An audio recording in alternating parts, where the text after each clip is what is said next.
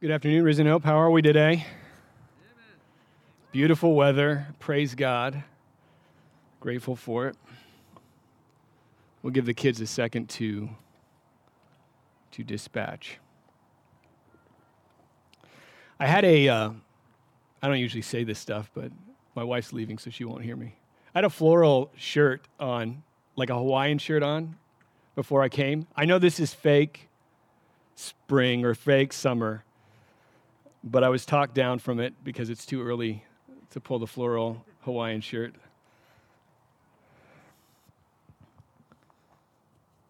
All right, let's pray and ask God for help as we open the Word.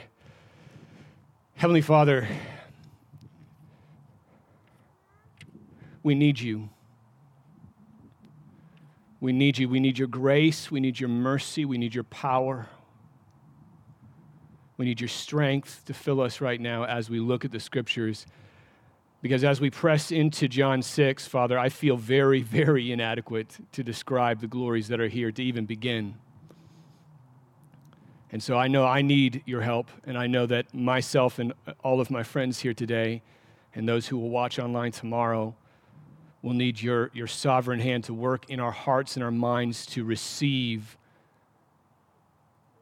the incredible news of Jesus Christ's sufficiency in all things. Help us feel that reality as your Holy Spirit presses it into the deepest parts of our souls.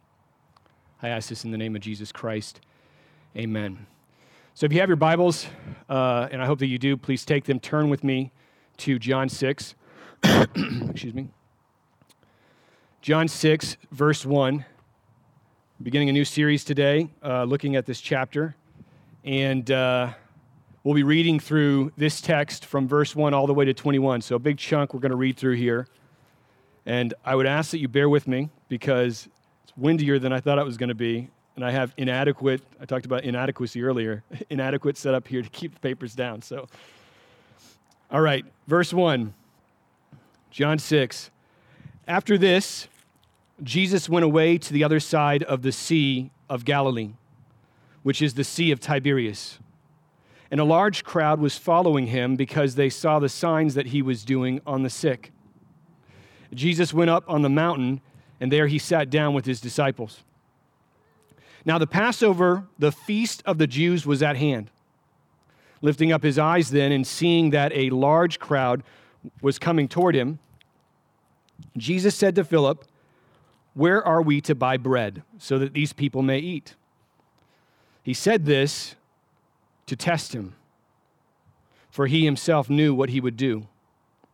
Philip answered him, 200 denarii worth of bread would not be enough for each of them to get a little.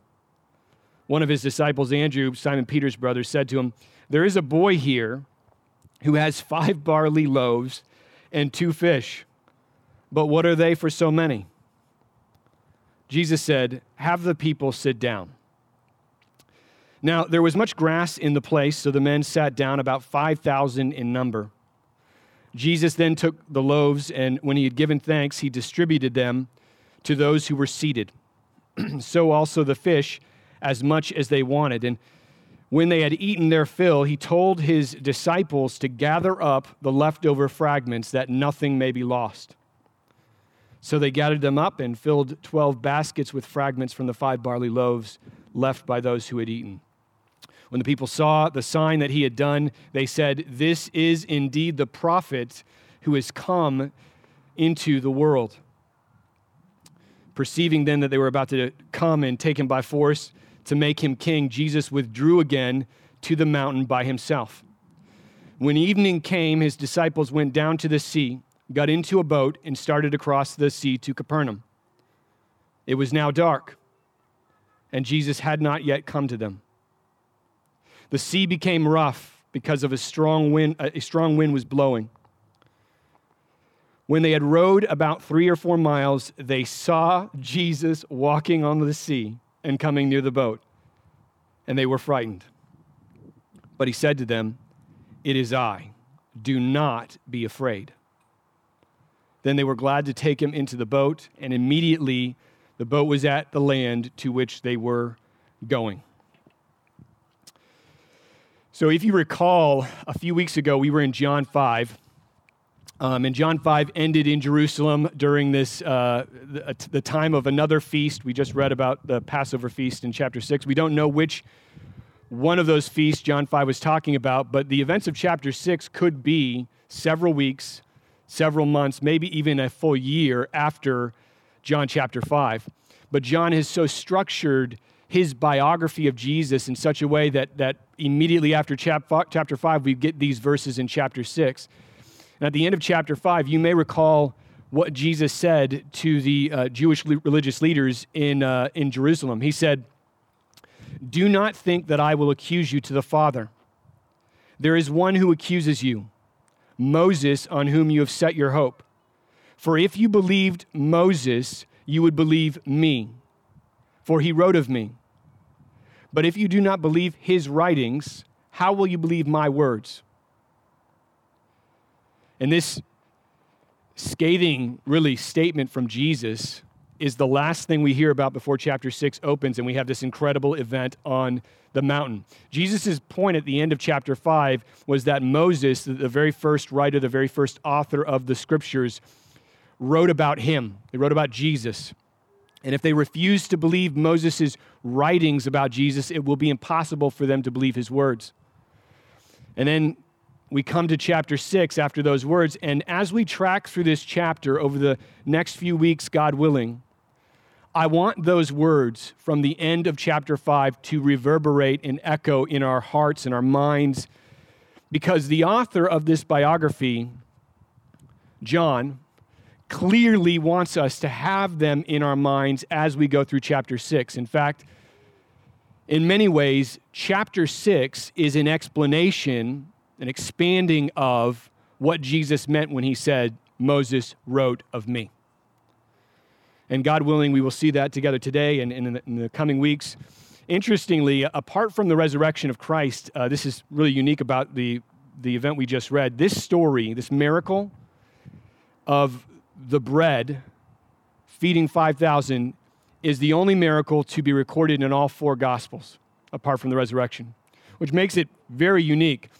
But it also allows us to explore this event from several different vantage points. We have parallel accounts of this miracle, and we can explore them from different perspectives, each of them shining light on what happened that day.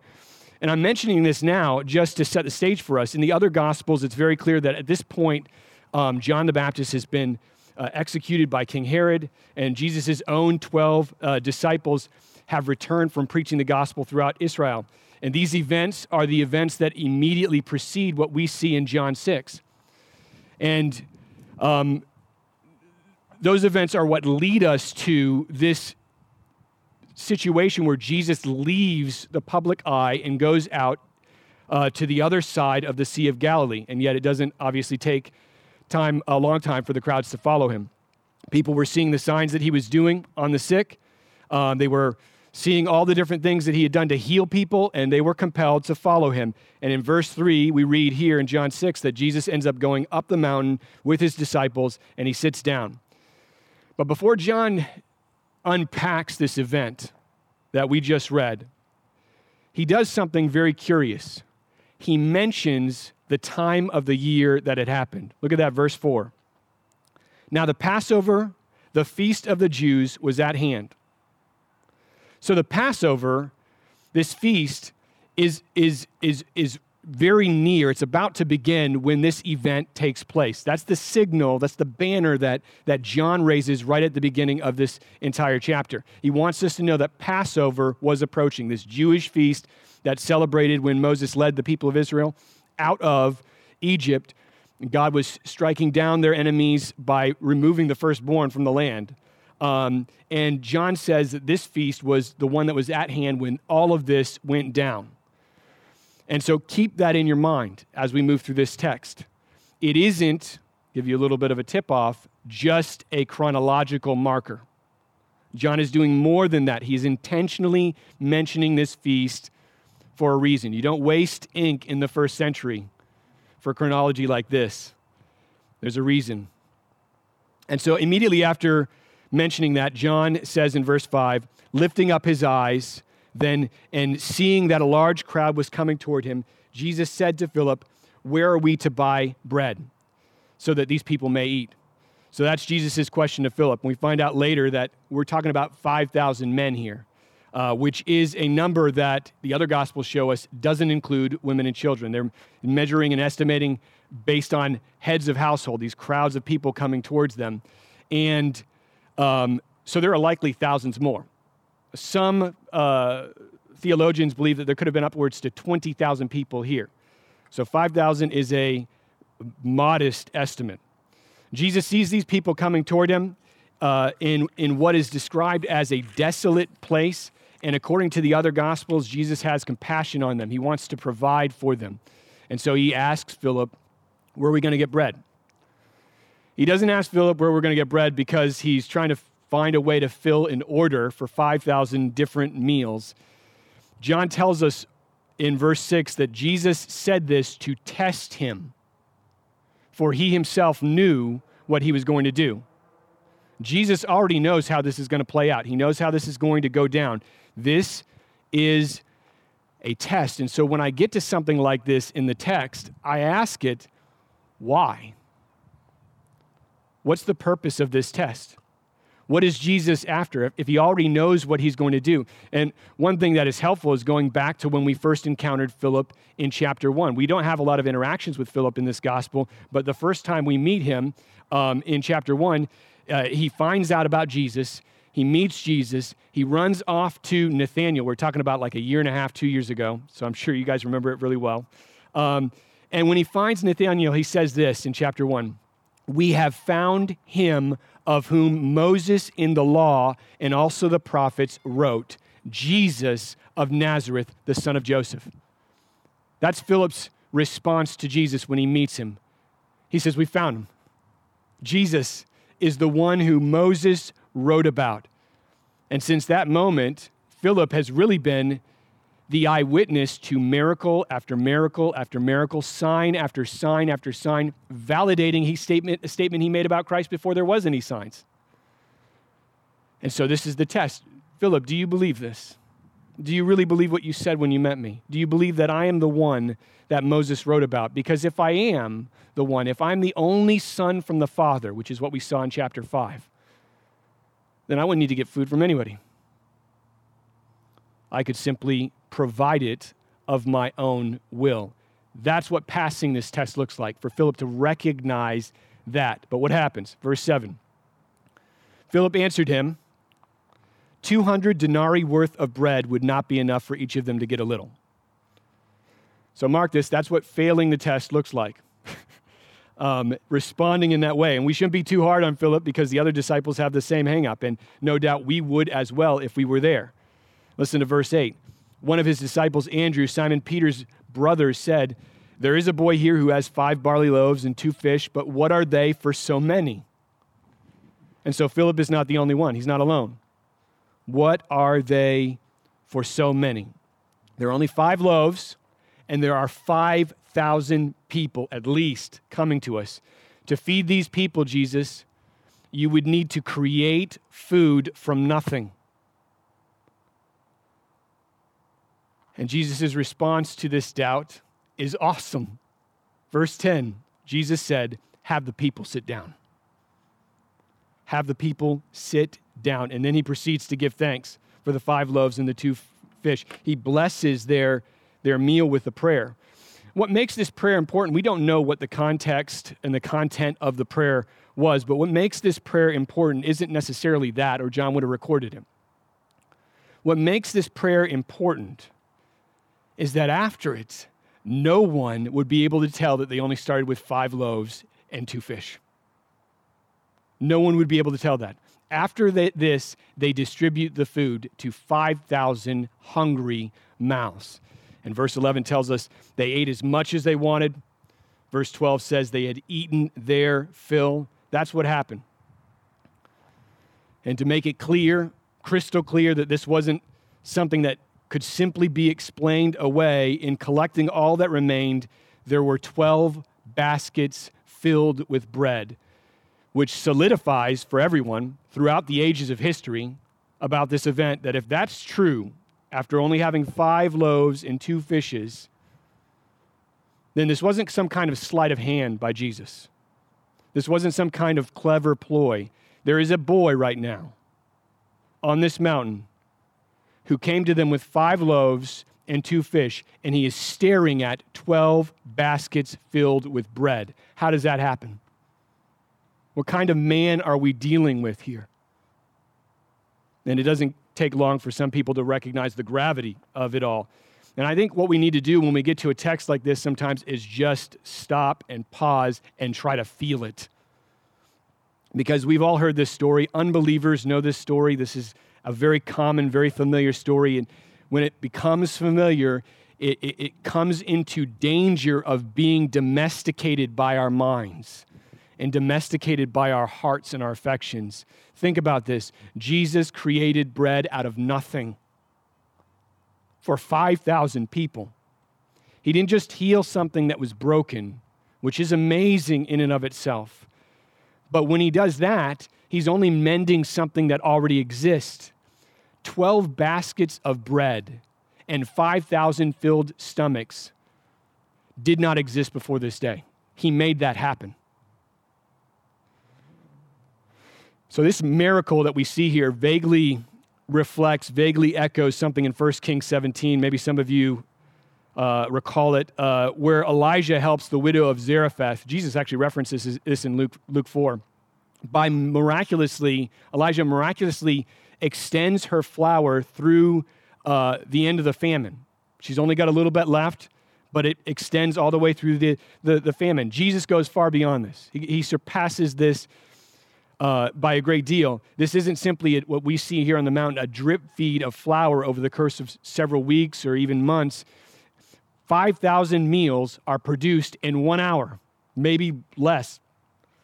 Bread came into existence, not accidentally.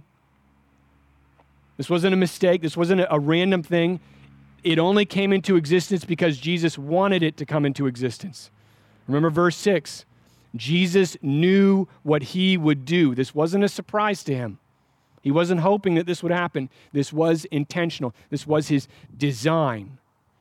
And his disciples are helping him pass out this food. They're eating it.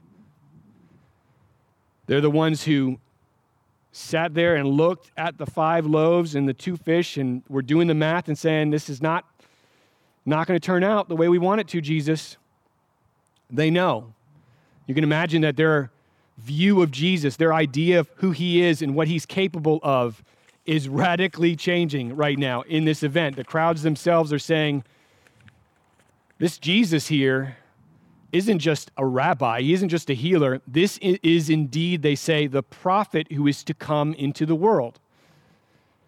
And they're referring, of course, we looked at this a few weeks ago, to the prophet that Moses foretold of in Deuteronomy 18. We saw in the last series that Moses had heard from God that he was going to raise up a prophet. Let me read it to you. God says to Moses, I will raise up for them a prophet like you from among their brothers, and I will put my words in his mouth, and he shall speak to them all that I command.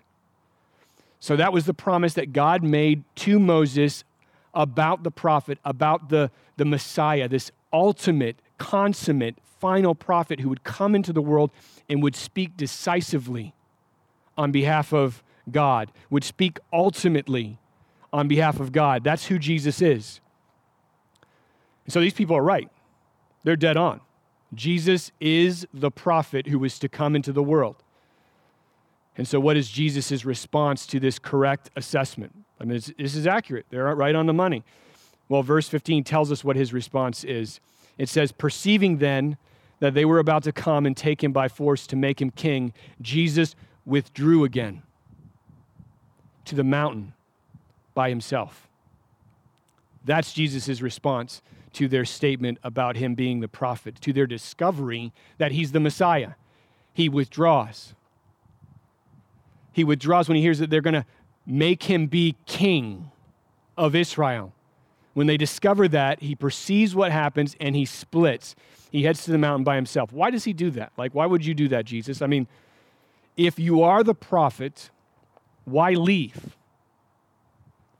Well, as we've seen throughout the book of John, There are different kinds of receivings of Christ. There's different ways that we can believe in him. And there's a believing in him that isn't true, isn't real, isn't authentic. It isn't receiving him on his own terms. It's receiving him on your terms, on how you want him to be. And we see a glimpse of this here. They were going to take him by force, whether he wanted to or not. This wasn't about who Jesus really was. This wasn't about who Christ really was. This was about what Christ could give them. And this was what a prophet, king, Messiah who can heal the sick, he can create all the food he wants at will, what that kind of man could give us. That's what they're thinking. They were receiving Jesus as a means to an end, without any regard. And this is the key part. Jesus is the means to an end, and he's also the end. They were receiving him without any regard for a love directed toward him. And as we go through the book of John, you're going to see this is the central defect of much of the faith that we see in the book of John. It is a false receiving. It is the main impediment to the Jewish people in the first century receiving Christ. And if we doubted that this was the case, later in this same chapter, we'll get to it in like a week or two, God willing, Jesus tells this same crowd why it is they are seeking him, why they want him to be this king. Verse 26, truly, truly, I say to you, you are seeking me not because you saw the signs, but because you ate your fill of the loaves. In other words, your pursuit of me isn't because of the signs that point to who I really am, to my glory, to my worth, but because you want somebody to give you food. You want your bellies to be filled. You want somebody to be able to do all of these things for you in your life. You want all the benefits of a prophet king, but you have no love in your heart for him, no affection for him. And that's why Jesus left in verse 15. And one question I asked when I came to this in the text was, what were the disciples thinking? What did the disciples think about this? I mean, after all, Jesus was testing them. Philip was the one on the test, but all of them were being tested by asking them, how are we going to feed these people? And the disciples' response were, well, there's no way. There's no way we're going to feed them. And Jesus says there is a way. Proves them completely wrong. He creates out of thin air thousands of bread and fish for these people to eat. So what did they think about that? Coming off of that event, how did the disciples come to grips with what they had just witnessed?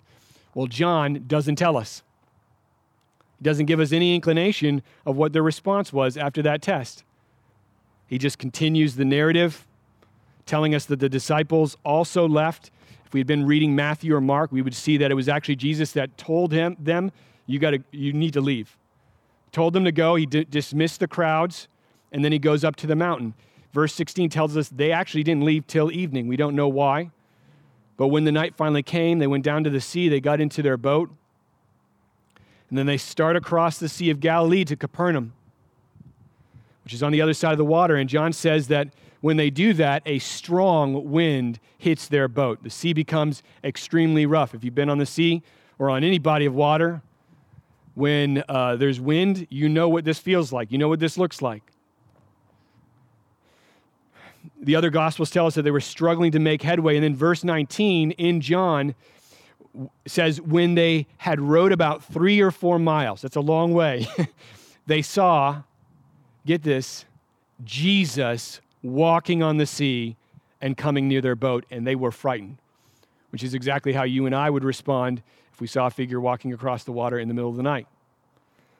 In the other Gospels, it's mentioned that they thought initially it was some kind of ghost. But John here in verse 20 tells us, but he, Jesus, said to them, it is I.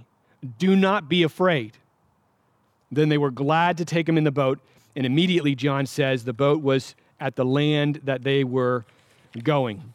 In fact, the other Gospels tell us that the wind ceased the moment his foot touched the inside of that boat. Waves stopped, and all of a sudden they're in calm waters, coasting right into the docks of the city of Capernaum. So Think about this. Do your best when you're reading the Bible to put yourself there in the boat with these guys. They are experienced fishermen. Some of these guys are. They know the Sea of Galilee like the back of their hands. They've experienced this before. This is not new to them. They can navigate it extremely well, and yet they are there for hours, struggling to get to the other side. They can't get beyond this wind. They can't get beyond the waves that they're dealing with. And then comes Jesus, not in another boat. I mean, we need to let that hit us and land on us. He's not in another boat. He is walking on the water, cutting across the sea like it's solid ground. That's not normal. And that should feel very unnerving to us. But he tells them, "It is I. Do not be afraid." That's what he says to them. That's his response. He doesn't say, "It's me, Jesus." He actually doesn't even introduce himself in any way at all, by only saying, "It is I," as though they would know his voice. And this phrase is really important. The Greek here is the Jewish or the Hebrew equivalent of the words "I am." Some of you know where I'm going with this already. This is the literal translation of "it is I am." Jesus is saying, "I am. Don't be afraid." That's what his statement is here. And this "I am" statement is familiar to us because it's exactly what God tells Moses before he sends him to rescue his people. Remember from Exodus 3, then Moses said to God, "If I come to the people of Israel and say to them, 'The God of your fathers has sent me to you,' and they ask me, 'What is his name?' what shall I say to them?" That's Moses' question to God before being sent to rescue the people of Israel. God said to Moses, "I am who I am." And he said, "Say this to the people, I am sent you." So God's name is I am. In the Hebrew Bibles, you'll see it, the base of it rooted in the name Yahweh, his personal name. I am who I am. And we've said before that the divine name, the basis on which it exists, is a statement of absolute reality. Absolute reality. Which means that God is not dependent or contingent on anything. Everything else in this world, in the universe, relies every millisecond of his existence on God. God doesn't rely on anything. Never has, never will. He has eternally existed, and he simply is, period. And that's the name Jesus uses here as he's walking across the water like he owns the joint. And the point, of course, is that he does. He does own the joint. He owns all of it. That's the point he's trying to make to his disciples. They don't realize that in the water, in this boat, they're still being tested. This event on the Sea of Galilee in the middle of the night during a windstorm is part of the test. It hasn't stopped. Who is this Jesus to these men? Like, really? What do they make of him? What does it mean for him to be with them in the boat? Are they like the crowd? Do they just want to use him for their own desires? A prophet king that would serve, their own impulses, their own ends. Is that how the disciples view them, or did they pass this test? And John's going to unpack whether or not they passed the test over the course of chapter 6. You can read ahead if you'd like to. But what I want to do right now is I want to, instead of look at how they actually respond at the very end of this chapter, which is important and critical, I want to peek over their shoulders of another gospel author and get a glimpse of where they're at right now as he steps into the boat. Because I think in a lot of ways we might be right where they're at right now as he steps into that boat. So Mark 6, verses 51, 52, Mark the author, talking about this same scene, says that Jesus got into the boat with them and the wind ceased. And he says, they, the disciples, were utterly astounded. They were astounded at him walking on the water. They were astounded at the wind ceasing. And he explains ultimately why they were astounded. Look at this. He says, for they did not understand about the loaves, but their hearts were hardened. That's Mark's unpacking about what is going on in the disciples' hearts. Mark was friends with Peter, got a lot of his information from Peter to write this gospel. That's who he probably asked to get this. What was going on in your heart, Peter? He's like, I didn't understand the loaves. My heart was hard. Sure, they were glad to get Jesus in the boat. They were thankful to see their Lord coming to them. But Mark says that it's more than that. It was more than that. They were astounded. The word here means to be beside oneself, to be shocked, taken aback. And the reason why, and this is a glimpse at where they're at right now with Jesus' test, is they did not understand the loaves. Their hearts were hardened. That's Mark's explanation for the disciples' shock upon seeing Jesus walk across the water. They have hard hearts. They're struggling to believe that this man could do that kind of thing. So Mark, and John does the same thing, he links these two events together. They're not isolated events. The feeding of the 5,000 and the walking in the water are really the same event. They're not separate. They're woven together in the scriptures, because the disciples' response to Jesus walking on the water reflects their understanding of his feeding of the 5,000. They're connected. So if this is Mark's assessment here, what did the disciples miss? That's what I want to know. Like, why did they not understand the loaves? What did they not pull together? And this question, I believe, takes us back to the statement that Jesus made earlier at the end of John 5. Scan back to that statement. Remember, Jesus said, Moses wrote about me. The Old Testament scriptures, Moses being the first one to put a pen to the paper, pointed to Jesus, not just as another earthly prophet or another earthly king, but as something far more than that. In other words, Jesus is far greater than Moses because Jesus offers more than Moses ever could. And all that Moses wrote about is really preparation for one man, Christ. I want to reel back the tape a little bit and think about the events we just looked at in John 6. In verse 3, Jesus goes up to the mountain, which is precisely what Moses did in Exodus 19, to meet with God on Sinai and to get the law for the people of God. And then Jesus provides bread from literally nothing for thousands of people who have been following him in a desolate place, which is exactly what God did through Moses in Exodus 16, when he caused bread to rain from heaven, manna, which we'll see in the coming weeks. And then when his disciples are being tossed by the sea in the middle of the night, and it looks like they're about to perish, Jesus walks out to them, saves them, and gets them safely to the other side. And I hope you know where I'm going with this one.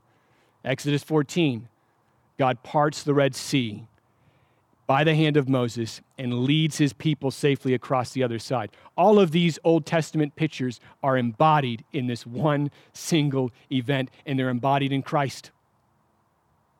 Moses wrote about me. And the point isn't just that Jesus is better than Moses, which itself would be staggering for a first century Jew to even consider. But that's not the main point, even if he is. The point here is that Jesus is the only person in the entire universe who can meet every single need that you and I have. That's the point. Let me say it again. The point of the loaves and of the walking on water is that Jesus alone is the provision we need no matter what the situation is. That's the point of the bread, even 2,000 years later. The disciples were astounded because they did not understand that if Christ could make bread out of nothing, he's far more than Moses. If he could provide them with bread the way he does here, he is none other than God himself, God in the flesh. And therefore, the man they followed, this Jesus of Nazareth, could do literally anything, including walk across the sea and rescue them in the middle of the storm. This man they followed was the only one who could satisfy every need of their souls. And that's the lesson we're to learn from this text. So let me just pause here for a second. Consider your current situation. If you're at the end of your rope, if you're in something that feels hopeless, that it's never going to end, Christ is the only one that can provide what you need. Maybe you feel like you're in the middle of a storm and your boat's filling up and you're about to drown. I felt like that a little bit sometime this week. Christ is the only one who can provide what you need. And maybe it isn't escape from the storm. Maybe it's not escape from the storm. Maybe it's simply that he steps in the boat with you and he's there as you're going through it. Because that's what you need most, not for the storm to go away. That's the promise of this story to all of us. Not just that Jesus can provide for us the things that we need, which he can and he will, but that he himself is our provision.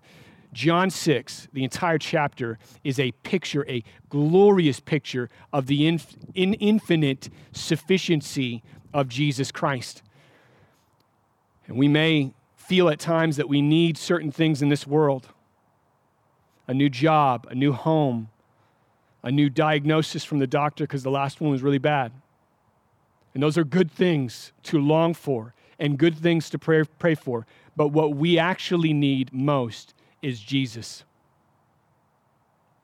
And God willing, we'll see that throughout chapter 6. But I'm going to give you a peek. We're going to jump ahead to verse 35, and I just want to read something that Jesus says to you to sort of get our hearts around this reality. John 6:35, Jesus said to them, I am the bread of life. Whoever comes to me shall not hunger. Whoever believes in me shall never thirst.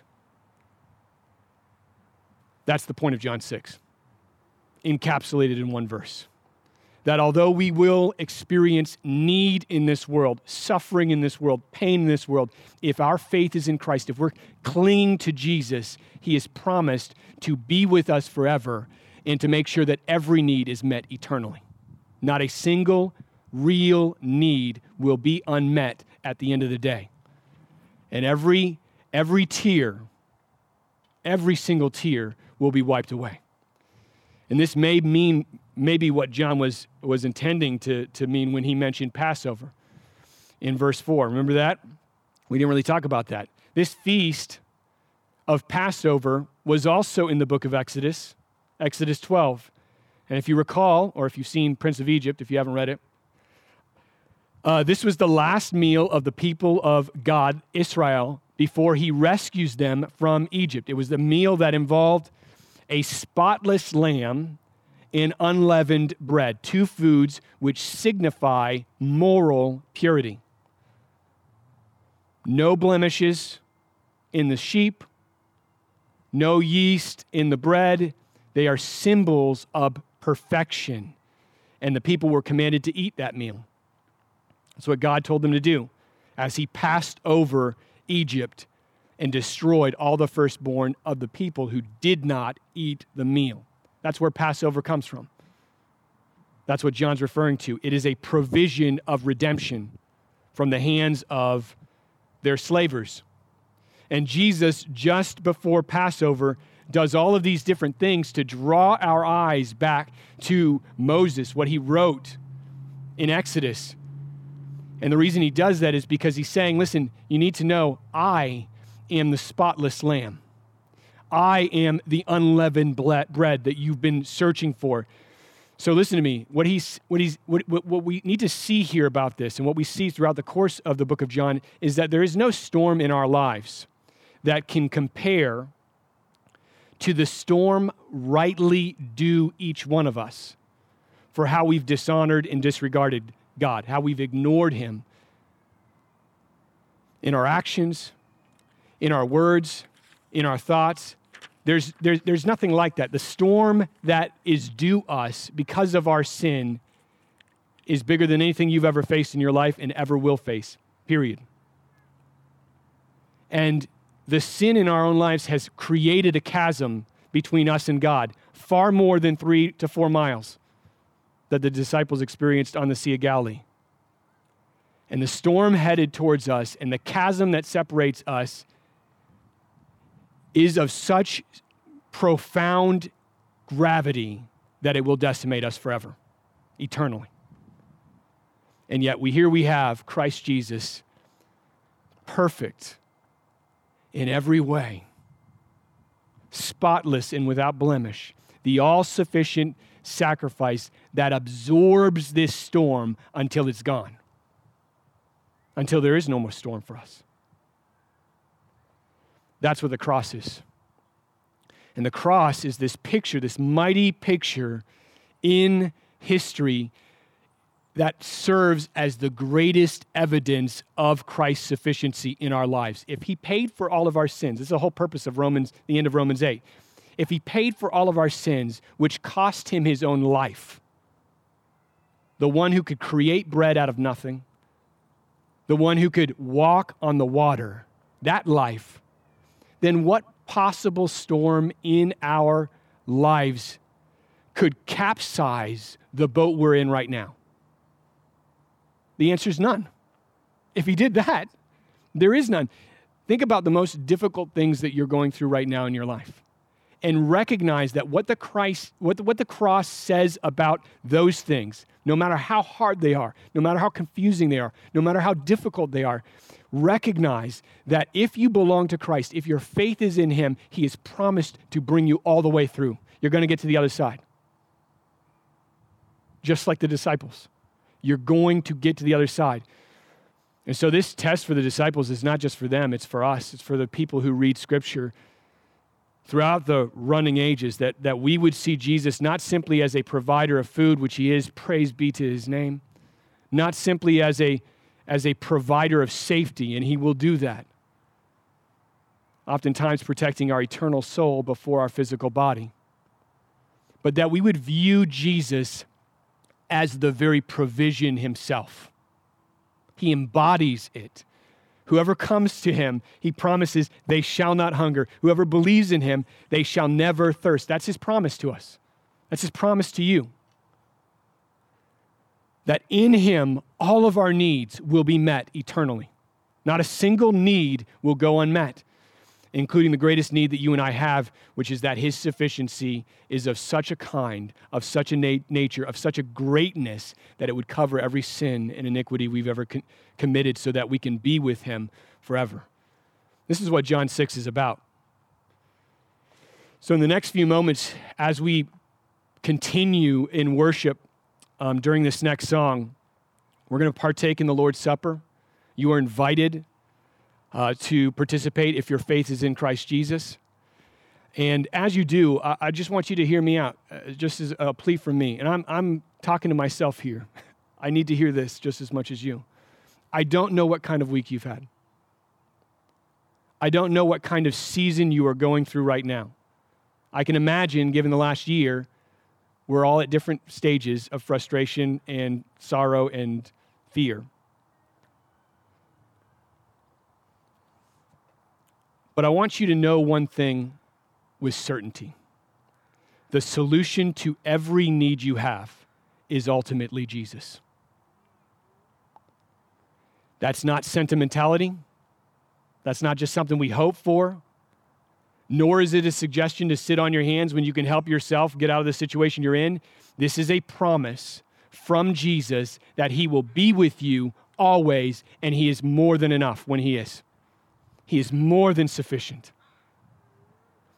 So, and I'm talking to myself here, let's not respond to Jesus with a hardened heart like his disciples did here. Let's not fail to understand the loaves, but rather see in Christ an infinite, unwavering sufficiency to meet every single need we have, whether in this life or in the next. No matter what the diagnosis is from the doctor, no matter what the situation is that you're climbing out of, no matter how hard it is, how confused it is, know that he is there with you in it. He's with you in the boat. And he will carry you all the way home. And the reason why he will carry you all the way home is this. He's already done that on the cross. He has already done on the cross. The very forgiveness we have for all of our sins, purchased by the precious blood of Jesus Christ, has proven that for his people, for those who've trusted in him, Christ's sufficiency has no end, and it knows no bounds. Period. That's the message of John 6. And so as we worship, let's consider this reality and embrace it with great joy. Let's pray.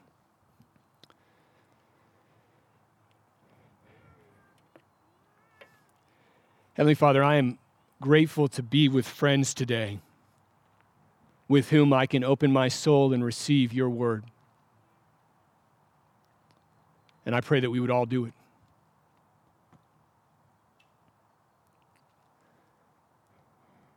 We know that John 6 tells us it is the Spirit who gives life. The flesh is of no help at all. And I feel that. It is hard to believe these glorious spiritual realities, but they're true. They're more true than the things we can even see with our eyes. And so I'm pleading with you, Father, for my own sake and for the sake of my friends here, that we would look at your Son and that we would see the all-sufficient provision of our Lord and Savior, that there is no need in our lives that Jesus doesn't meet. There's no storm that we will cross through that Jesus will not climb into our boat and say, I'm here, it's me, I am. Don't be afraid. Help us feel that in our souls, Father God. And help us receive it with great joy. We ask this in the name of Jesus Christ. Amen.